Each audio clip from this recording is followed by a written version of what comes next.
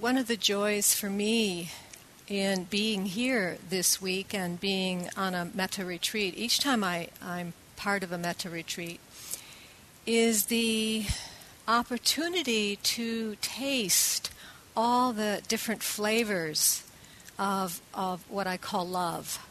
Love being sort of the overarching or generic word for what I think we're sensing into when we're working with the qualities of the heart. We're very much working with this expression of love. And yet sometimes we might feel or sense that this word love is very kind of amorphous or very general.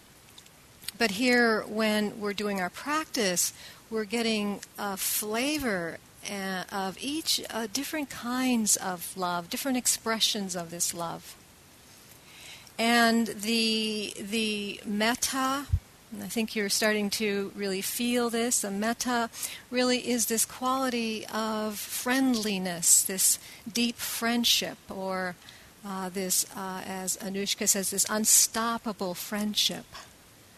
Where we're really feeling into the goodness and this quality to be able to wish well for people and for beings. This simple wish, this very simple wish for happiness.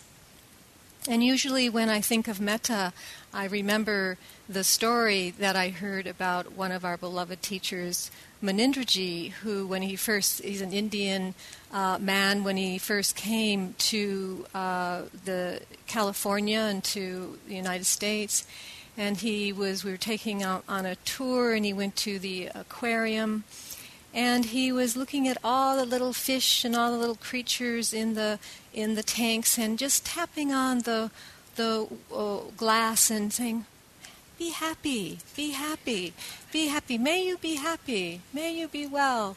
And I really have that image of him, really this very pure and very true expression of his care and his love for these little creatures who he was so close to and so intimate in this aquarium.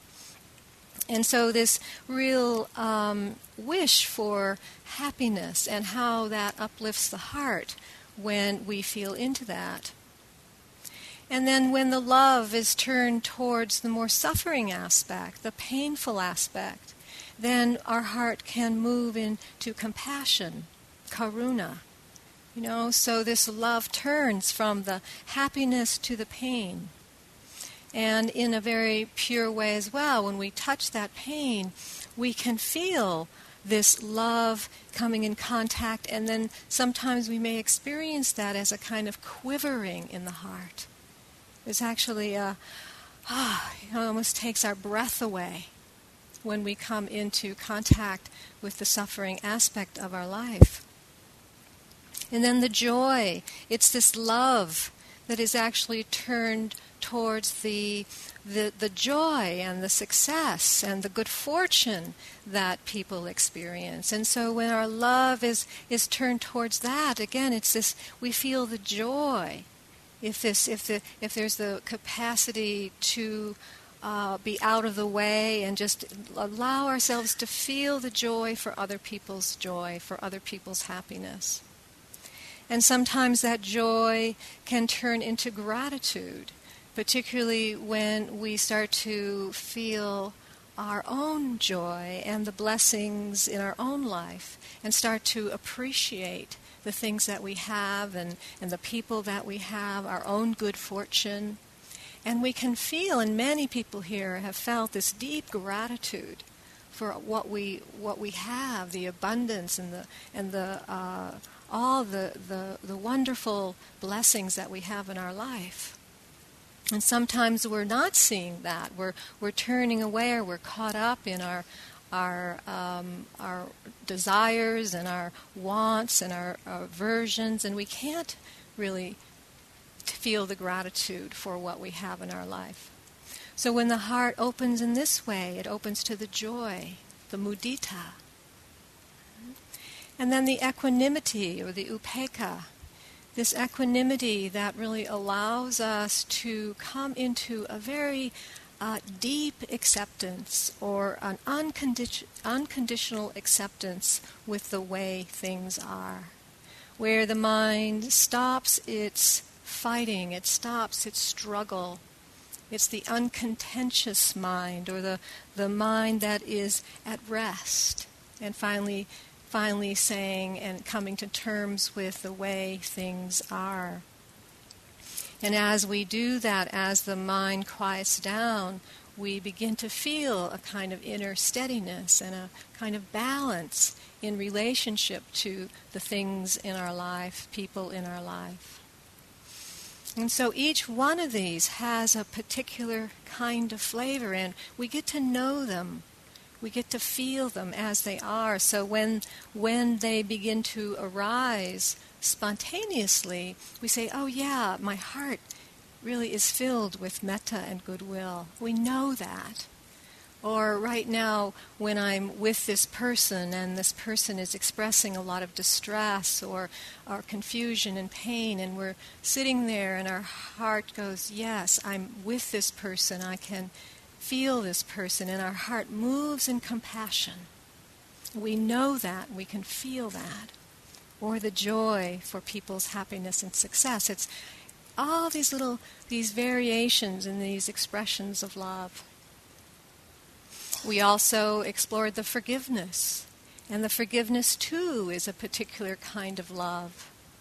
It's a way that we begin to kind of clear away some of the barriers over our heart, ways that we were holding and didn't want to let go because of ways we may have been hurt or harmed.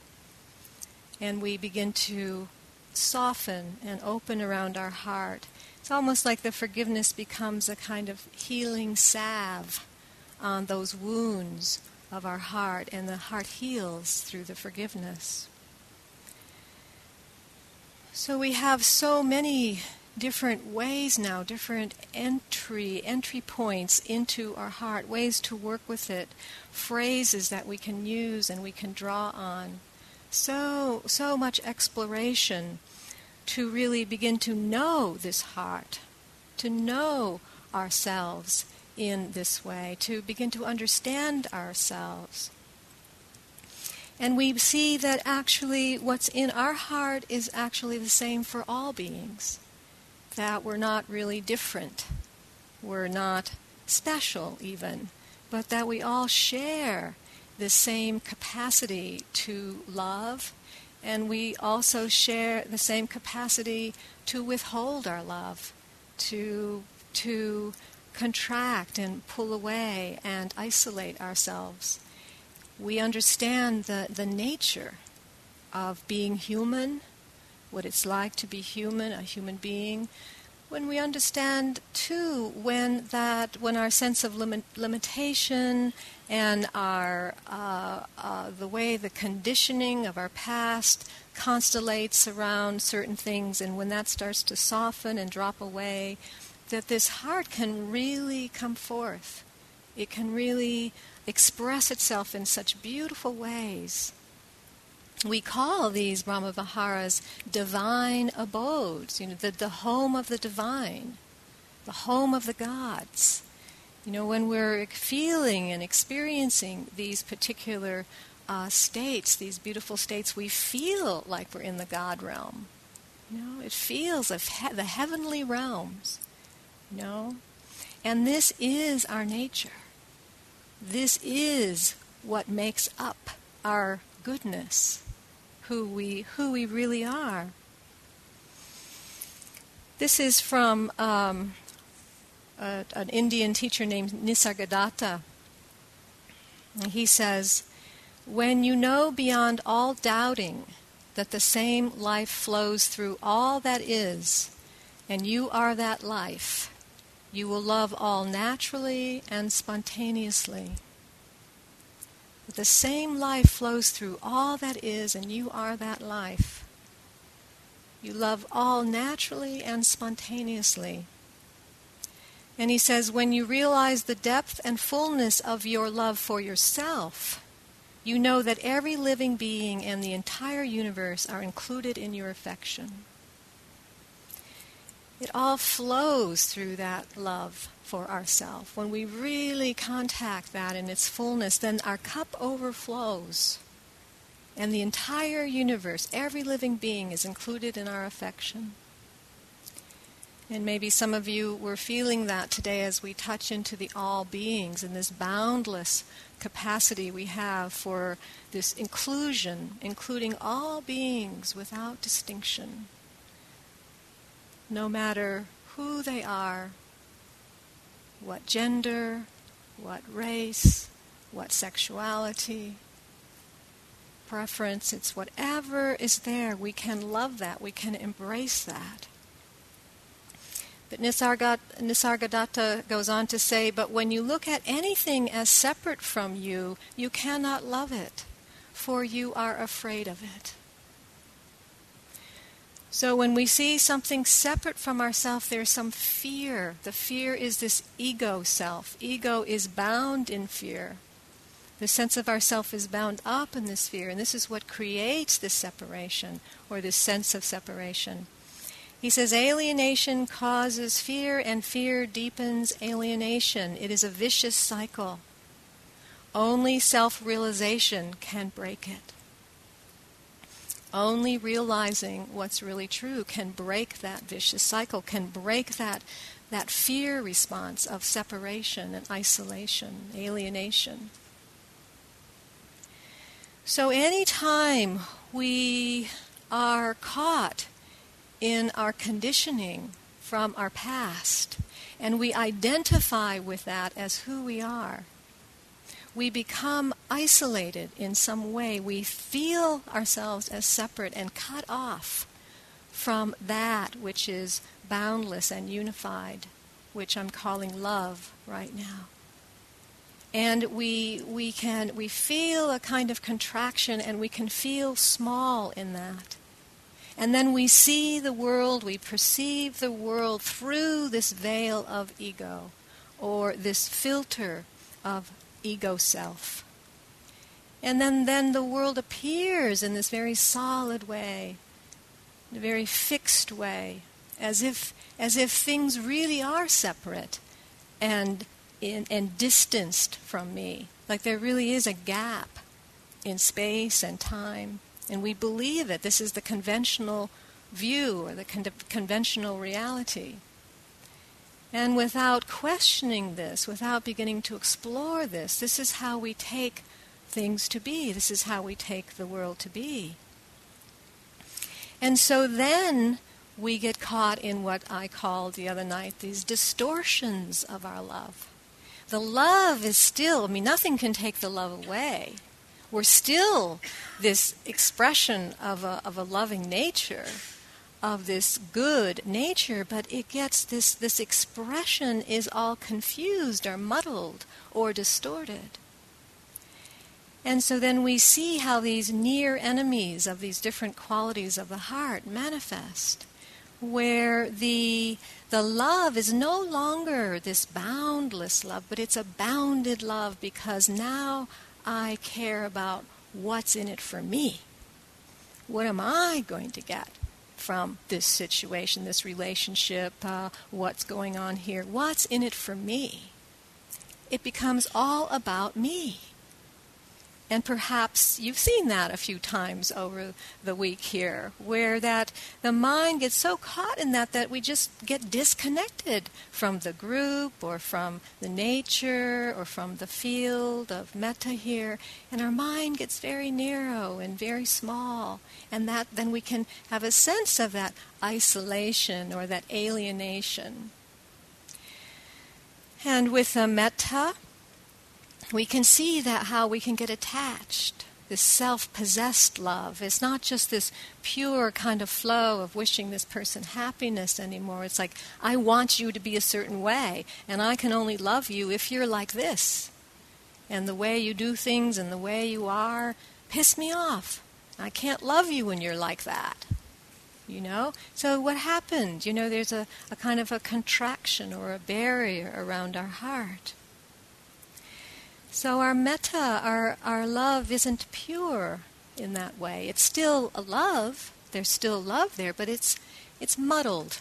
One teacher called it muddled metta. Metta, but muddled metta. And what muddles it is this how the self, this identification with these conditioned patterns becomes so real and so solid in a way that's what's getting expressed through the love.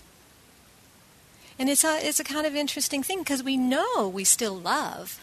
We love this person, or we love our animal, or we love the situation, but it's like we can't fully be there in an open and unbounded way.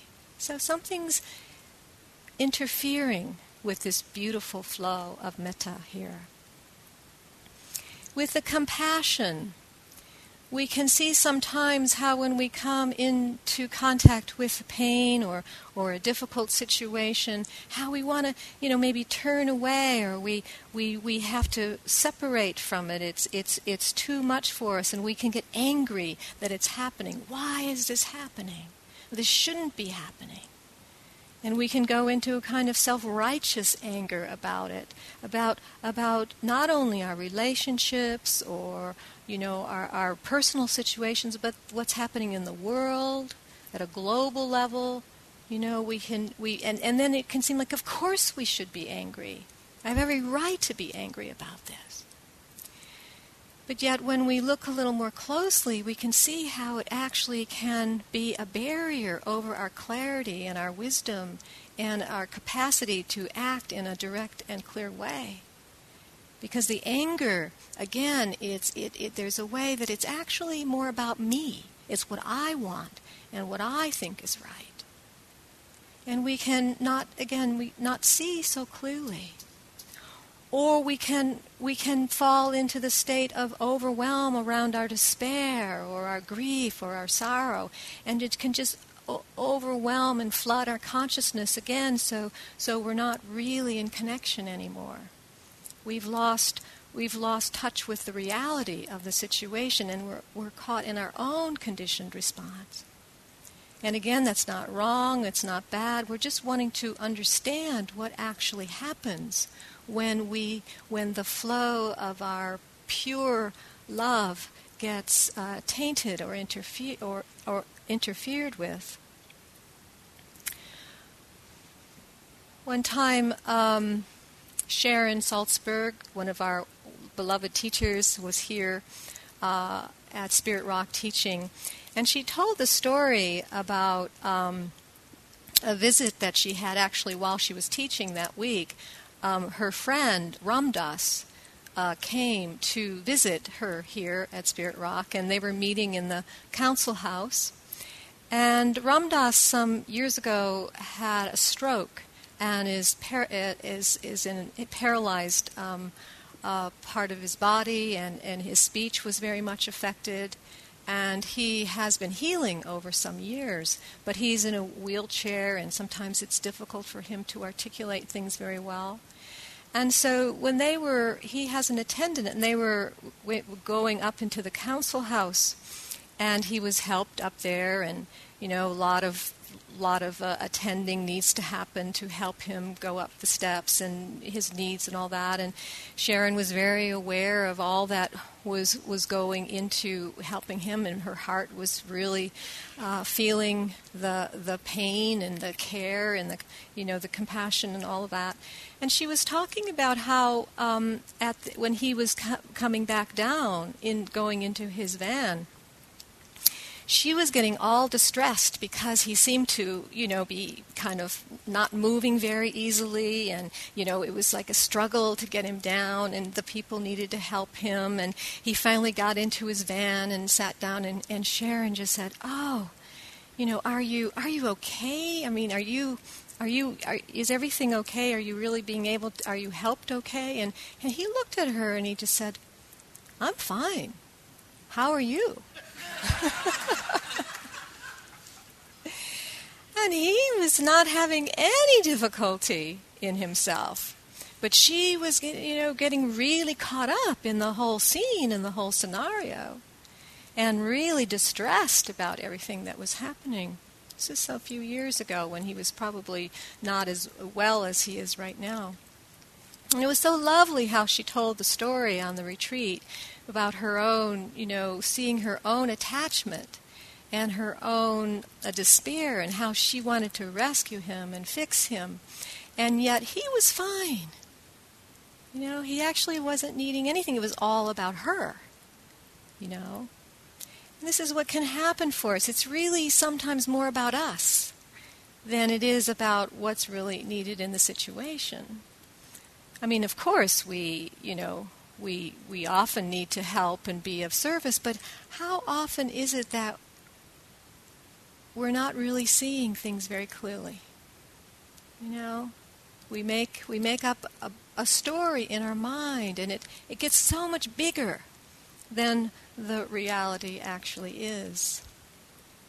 And so we have the possibility, when we notice ourselves dropping into attachment or self-righteous anger or aversion, we can really begin to ask ourselves, what's going on? What is this? Is this actually helping? Is this actually in service of the situation here? Or am I just bringing a lot of my own past conditioning here into what's happening? And then with the joy, we can see how the distortion is this falling into envy and jealousy when we see other people having good things and being happy or being successful. It somehow becomes kind of quantified, like, well, if they have that, then I can't have it. Or how come they have it and I don't have it? And we can get into comparing, and this comparing can be very painful. And I was reflecting on this because it's so interesting that when sometimes I've seen in my own mind, when I see other people having these beautiful qualities that I wish I had, this kind of projection and idealization of, oh, aren't they, so wonderful? And somehow then I can feel diminished, feel less or smaller than. But actually, what's happening has nothing to do with me. I mean, it's really about them having these really beautiful qualities of being.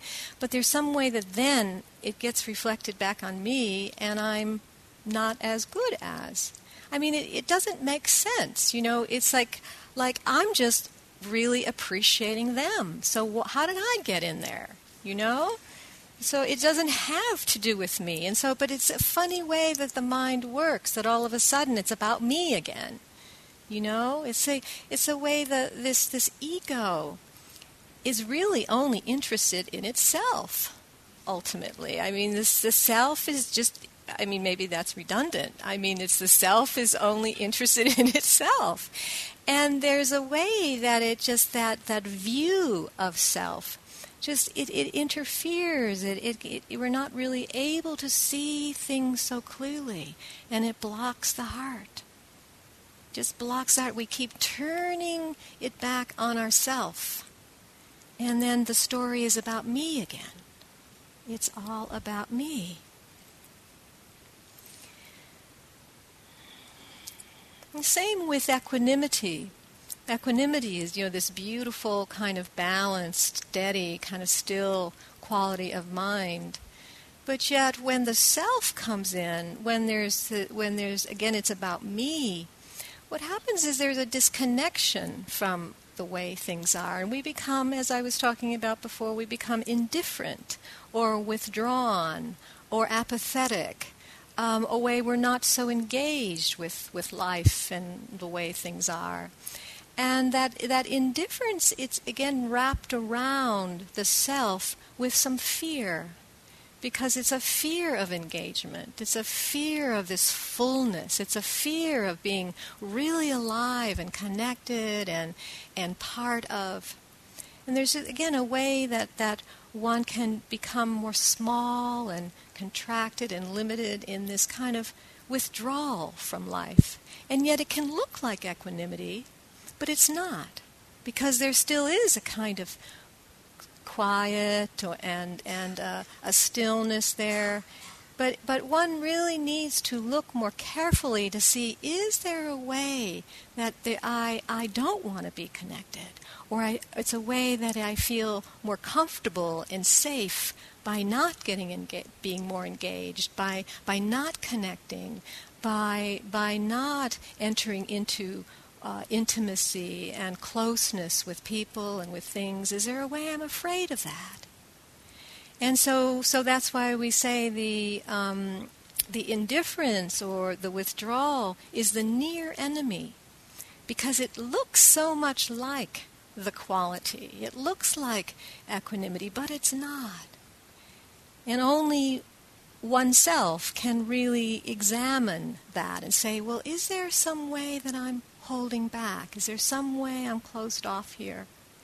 And so again, for us to look and see what's really true. Is there a way that my heart isn't really open? And we can sometimes feel that energetically, because when we really are awake and connected, there's a way we feel a vitality. We feel alive. Even in the midst of some of our emotional life, our difficult emotional life, we're still alive. You know, there's that the energy is moving through our life force, and we feel awake and engaged, rather than this more kind of closed down and kind of quiet. Even though there may be some calm or ease in that, we want to really look and see what's there. So these patterns, these conditioned patterns, they pull us into this solid sense of self, where we feel this kind of alienation or this isolation that Nisargadatta was speaking about. We can feel kind of small, or we can feel kind of limited. And these are all manifestations of grasping, and a form of grasping. And whenever there's a grasping, which is the stickiness, grasping, another way I like to sense into what grasping is this where the mind is sticky. You know, it's like Velcro mind. You know, gets stuck on these thoughts of the past, or our memories, or our beliefs, or ideas, and that becomes our reality. And then we become narrow and small in this worldview. So this is the position of the ego. And we start to understand more and more how it interferes, how it filters our heart. It filters this love, this pure expression of our nature, this pure expression of our being. And you can see, too, how even though we have a sense of feeling like a solid or separate self, that changes. It's not so solid. I'm sure you've seen that through the week, that sometimes you feel much more contracted, sometimes much more caught in your conditioning, and other times you feel very free and open and connected, and that love is flowing in that engagement with people and with the nature and your way of being here. And then it changes again, and you may feel a little bit more caught again and small and solid, and then it opens again. So even that idea that we are caught in this egotistical view also is not so solid. I mean, when you really start to look at that, again, it's an idea. It's an idea that we might have. Oh, well, yeah, I'm never going to really be that free. I'm just caught in my sense of self and my ego. But when we take a closer look, maybe that's not true. Maybe there's much more fluidity. Maybe there's much more freedom and flow than you actually give yourself credit for. You know, sometimes the heart's very open and sometimes it's closed. And so we start to have to question this sense of our identity and who we take ourselves to be and how we characterize ourselves any particular way. Because it's changing. We're fluid. We're shifting. We're actually not so solid in the way that we imagine ourselves to be. And therefore, not so separate and not as alienated as we imagine that we might be. Maybe we actually are much more connected than we know.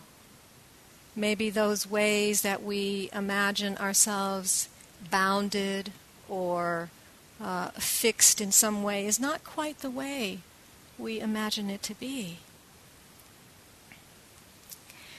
But yet when we get caught in these fixations, we get caught in these patterns, there's so much dukkha, so much suffering. And this is where we find ourselves a lot of the time. And yet, when we see this, what we're asked to do is see if we can really hold ourselves with a great deal of kindness and care. Because, and this is where the equanimity comes in, because this is the way it is. This is the way I am. This is the way you are right now. So when we're looking to see what's true, we're looking at any given moment. Right now, what's true? And it may be that right now what's true is that I am feeling contracted and nervous and anxious and I'm not really so free in this moment. That may be what's true. So in that moment, am I able to, with a clear attention and awareness and metta, really bring a quality of care and kindness right to that condition, right to that situation? Because this really is the key to our transformation. This is the key to our practice. In the first noble truth of the Buddha, there is suffering in this world.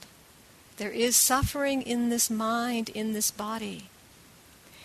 This is the human condition.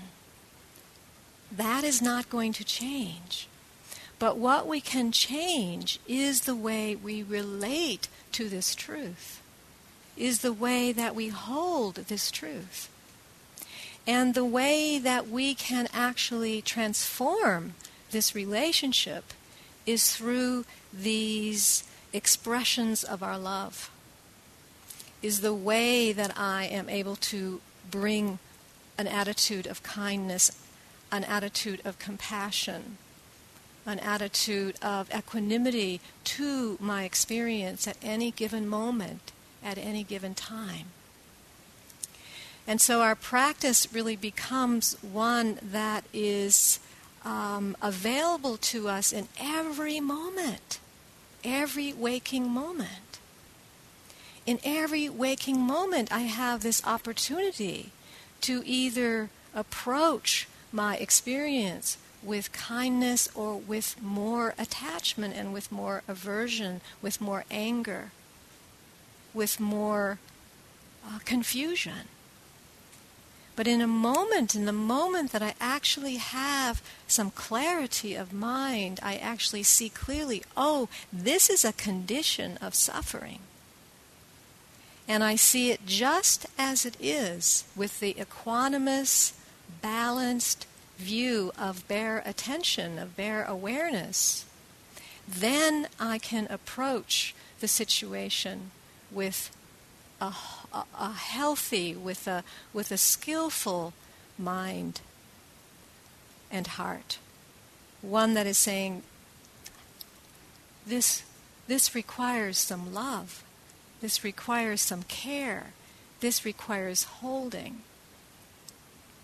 And the more that I practice that, the more that I do that again and again and again, this is what I am strengthening. This is what gets stronger in my consciousness, in my being. This is what we're conditioning. This is what we're conditioning. A teacher said, That we stray from the moment is not surprising. The more crucial thing is that we return. Or we could say that we stray from the heart is not surprising. The more crucial thing is that we return. And this is really how I see our practice.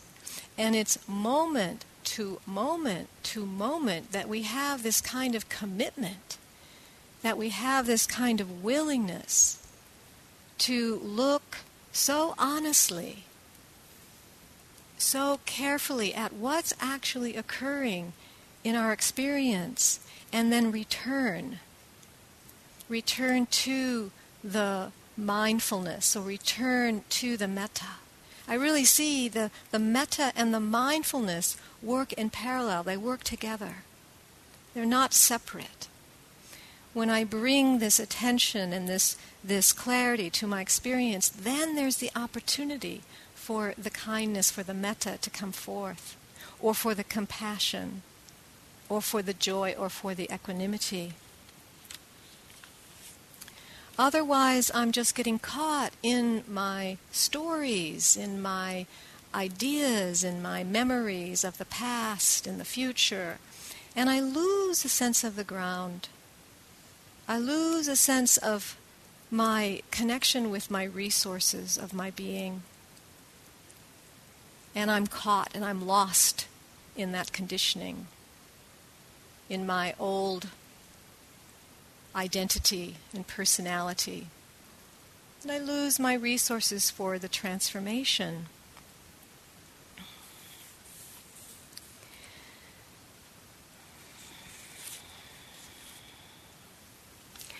So this equanimity, I want to speak a little bit more about the equanimity, because the equanimity is really this radical acceptance of the way things are. And again, we're returning back to this acceptance, returning back to the way things are. And I really feel this is the first step. It's almost like we can't go anywhere until we land in acceptance. And this it's the mindfulness and the bare attention which allows us to see things as they are, and then this capacity or this ability then to accept it, to allow it. This is the way things are. And it brings us right into reality. If we want to know how to arrive in reality, or where reality is, this is reality, right here. The way things are right now. Whatever's happening in your mind, what's ever happening in your body, what's ever happening in your emotions, the fact that you're sitting in this room, that we're all here together at this time in this space is reality. Whether we like it or not. Whether you like where you are or you don't like where you are. You don't like how you're feeling, you do like how you're feeling, it's still the way things are. So we're wanting to come more and more into this acceptance, and this is the equanimity practice. This is the orientation, this is the inclination.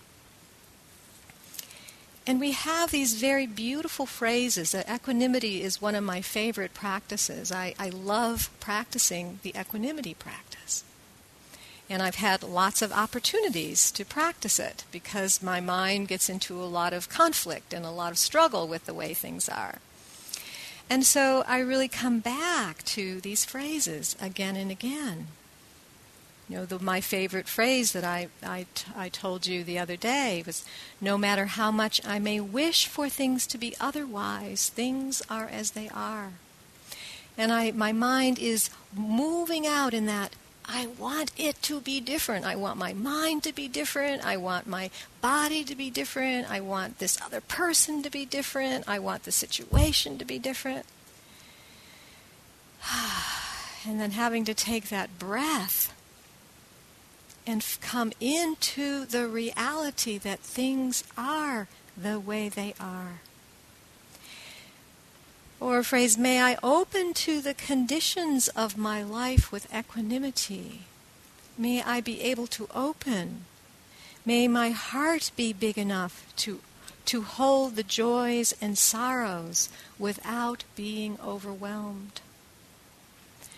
And today somebody was talking about that particular phrase, and she said, I know my heart is big enough to hold all the joys and sorrows. I know my heart is big enough, but I don't feel it.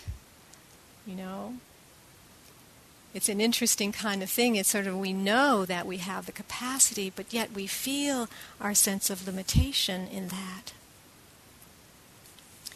It's really deeply starting to trust in the way things are unfolding. Whether I understand it or not, things are unfolding according to a natural law. This natural law, which is the Dharma. The Dharma is unfolding. It's natural law.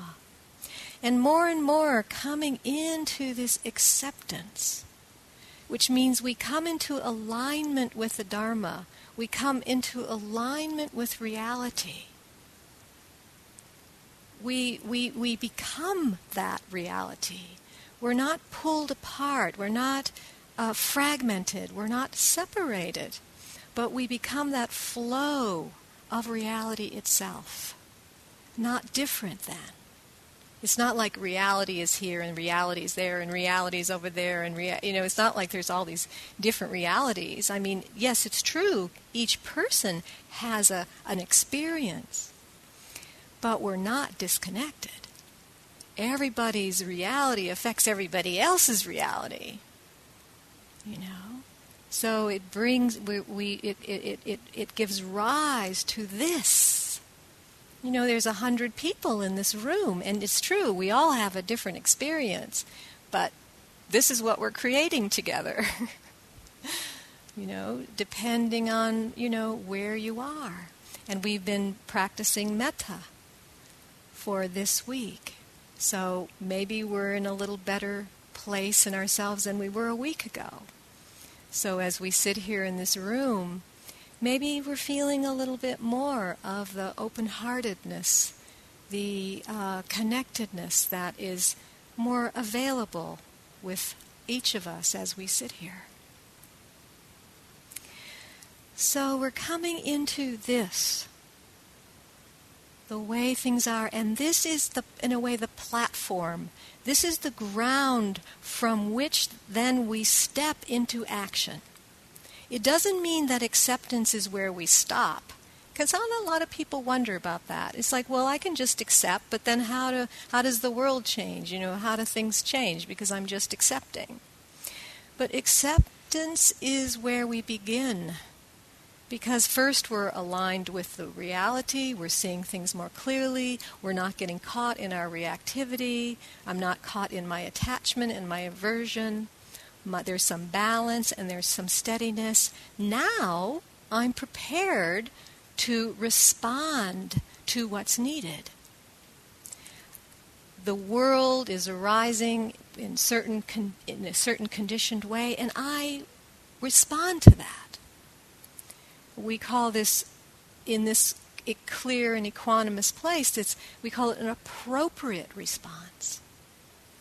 An appropriate response because it's one that's aligned with the way things are. We move from clarity. And the equanimity is said to have this mirror-like quality because the mind is still and not moving in its reactivity. So there's a stillness, like a still, clear pond. And in that stillness and with that mirror-like quality, it reflects the world. It reflects reality in a pristine way. So we can see more clearly and then respond more appropriately. So it's really the equanimity that grounds us, that anchors us in this reality. So we're not so pulled around by our patterns of our conditioned mind. And this equanimity is supported by insight, is supported by wisdom. So the clarity and the connection with reality, we begin to see the way things really are, which brings about insight. It brings about the wisdom. One of our beloved teachers, Ajahn Amaro, calls this the fairy dust in experience. It's the wisdom or the insight is the fairy dust. It's what really makes things lighter and more transparent and more translucent when we begin to have this clarity. And generally when we talk about the insights that supports equanimity, we're talking about three particular insights. The insights into dukkha or suffering, the nature of suffering, which we've been speaking about.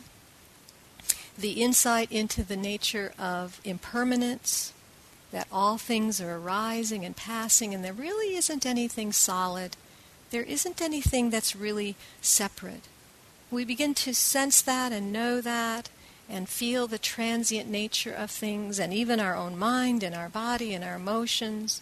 More and more we sense into this transient nature.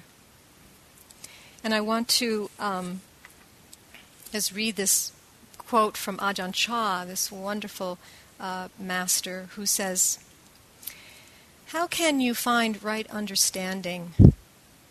I can answer you simply by using this glass of water I am holding. It appears to us as clean and useful, something to drink from and keep for a long time. But right understanding, it's like right insight or right wisdom, is to see this as this glass is already broken, as if it's already been shattered. Sooner or later it will be shattered. If you keep this understanding while you are using it, that all it is a combination of elements which come together in this form and then break apart, then no matter what happens to this glass, you will have no problem." This is such a deep wisdom, to see this glass is already shattered. It's already broken. Because it's elements. It's just made up of a combination of different elements and constellates as a glass, what we call glass, and it has a sense of solidity. But more and more we start to see through that, so we're not holding on in the same way. We're not as attached in the same way, grasping, clinging to the way things appear in this reality. So dukkha, insight into the nature of suffering, so we understand it and that we know that it's not going to disappear, but we can change our relationship to it. The insight into anicca or impermanence, seeing things are not as solid as they appear. And then the third insight is the insight into anatta or the selfless nature, what we call emptiness. James spoke about the other night. But emptiness can seem like something very esoteric, but yet a very helpful doorway into the revelation of emptiness is really seeing the impermanent nature, seeing the transient nature, because we're actually just seeing that there's nothing really so solid there. It's empty of solidity. It's empty of this sense of self-existence or an independent existence. But it's actually a condition that's arising within a whole set of causes and conditions and manifests as this. But in itself, it is empty. That things are born, they exist for a little while, and they pass away. That everything has a nature that is not fixed, that is not solid, that everything is in transition. And it's this empty nature or this lack of solidity that really allows for things to be free, to be born, to unfold, to pass away. It is that empty nature which allows for this beautiful fullness and this manifestation in which we are, this reality that we are right now, changing moment to moment. Another teacher said that the only way to truly eradicate suffering is through understanding the ultimate knowledge of the nature of things. That together with great compassion. So wisdom and compassion. Why is this true? Because then we're not acting out. We're not reacting out of our own egoic needs, our own desires. But we actually then have some capacity to hold things lightly because we have more of a sense of the nature of the way things really are, that they're transient, that they're selfless. And if we hold on, they're ultimately unsatisfying. They create suffering.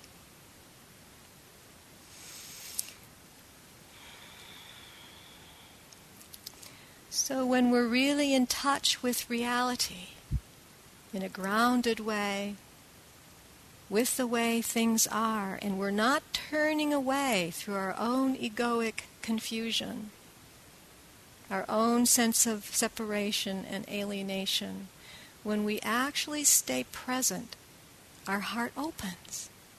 Our heart opens in love, because when we're in contact, we love what we're in contact with. When we're really open and we're not caught in our self, our egoic self. Because what's not to love? What's not to love? This is a very precious and mysterious world that we live in. There's so much to learn, there's so much to understand, there's so much to discover, there's so much to know.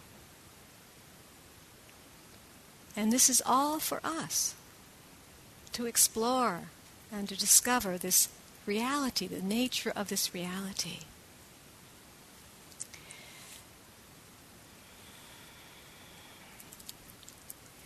So,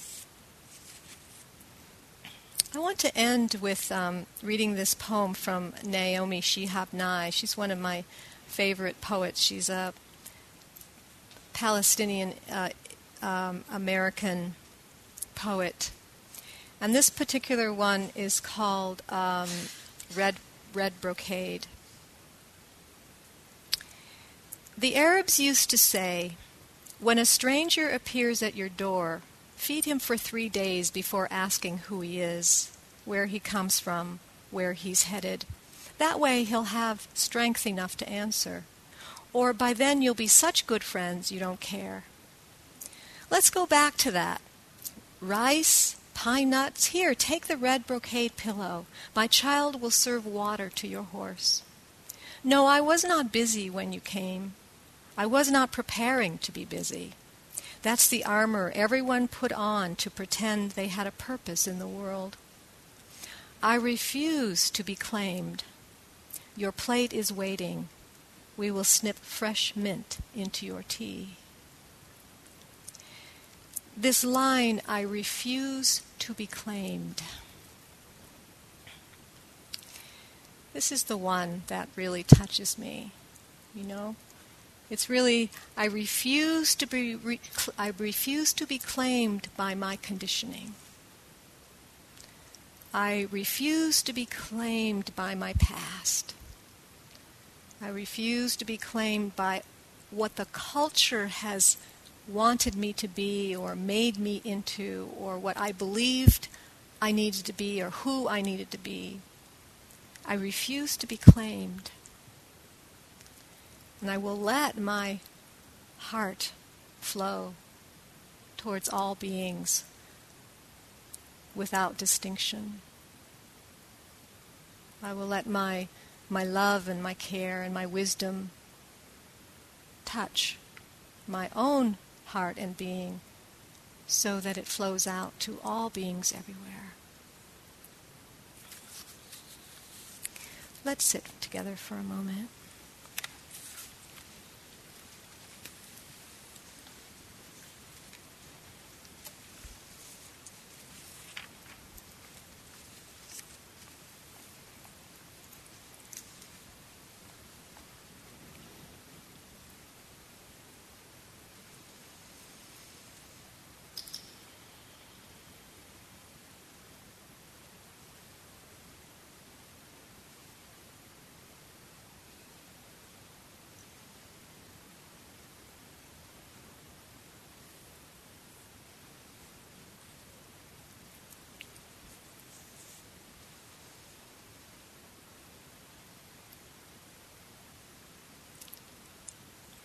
when you know beyond all doubting that the same life flows through all that is, and you are that life, you will love all naturally and spontaneously.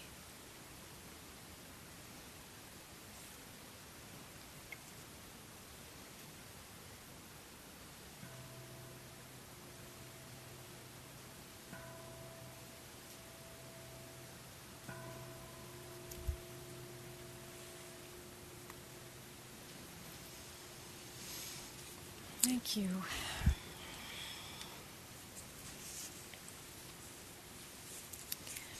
So I just want to say a couple of words about the next hours of our retreat together. So this evening we'll have the next sitting at 9 o'clock. It's not time for some walking. We're also going to uncover the... Thank you for listening. To learn how you can support the teachers and Dharma Seed, please visit dharmaseed.org/donate.